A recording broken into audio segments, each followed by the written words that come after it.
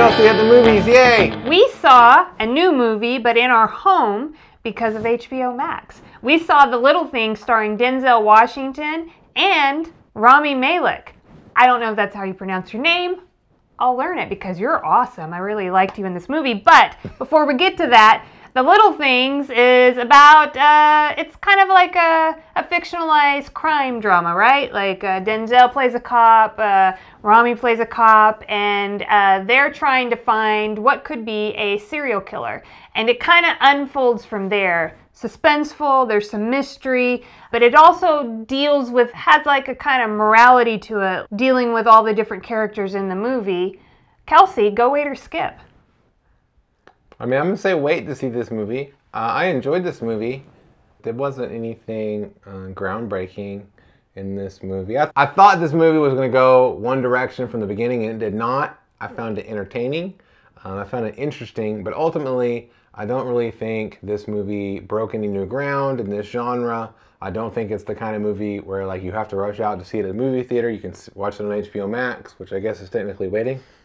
If you already have HBO Max. So I would say just wait to see this movie. I'm also going to say wait for a little bit of different reasons. I did think this was a really good movie. I thought it was thought-provoking. I still kind of thought about it a little bit later. But it's not a movie you can just like put on. You know, it's not for the whole family. I think you got to be in a certain kind of mood. It's thoughtful. It's going to be, I found it a little frustrating at times, to be honest. Like in the beginning, I was like, what is going on? Like I think I paused it twice to be like, did I miss something, Kelsey? So it's kind of taking you along, and I was a little like, I wanted to know sooner than the movie maker wanted to tell me. So even though I did think it was a good movie, I thought it was thought-provoking, you got to be in a certain kind of mood. So I'm going to say wait. Wait till you're in the right kind of mood to see this kind of movie. Spoilers. I thought as the movie, when it got to the end, I went, oh, I mean, the end. The movie was over, and I was like, Denzel's the bad guy. But then I was like, so I went and Googled it. Like, I Googled, like, the movie, and there was a scene about the boots. Well, no, I was wrong. Okay? Well, here, that's one of the major problems, I feel like, in the movie, is that you better be studying it very closely. You better have brought what's that, the last movie we watched that we couldn't understand? Oh, Tenet? You better have brought your Tenet mind to this movie, because you better be paying attention, or they're not going to explicitly put things out there for you. Yeah, if you miss it, you miss it, and maybe you don't have to understand and have to Google it.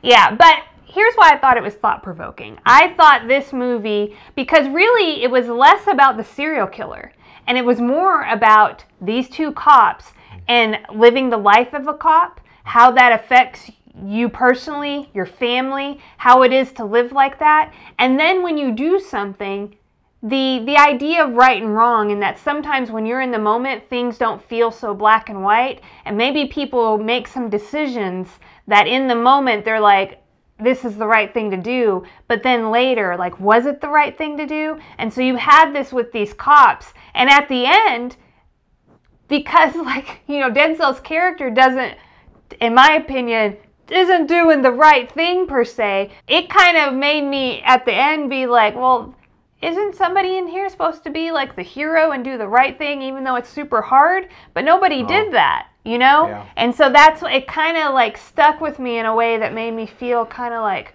well, I didn't like that. Like I wanted somebody to spoon feed me the hard hero journey. But nobody wanted to be the hard hero. They wanted to be the in this way, it was codependent hero. It was more. Like, I'll take care of his feelings. Yeah, it was more like real life. This is sometimes how things unfold in real life, and then I felt like it turned it back around on me. How do you feel about that, movie watcher? Like, how is that? Like, how do you feel? And that I had to kind of sit with that. Yeah, and then as far as performances go, this isn't in the best of Denzel performances, but maybe because you love Denzel and wanted him to be super cool. You know what I mean? Yeah. That's probably what it is. He wasn't, like, his character wasn't that in this movie, but... I'm like, why isn't he super cool and awesome like Denzel is in most movies?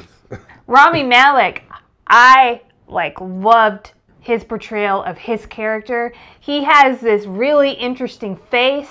I loved, his, just strong, jawline and his eyes and just how he portrayed this character. I felt like I could just get lost in that. I also thought Jared Leto played a character in this movie, and I really liked what he did with it.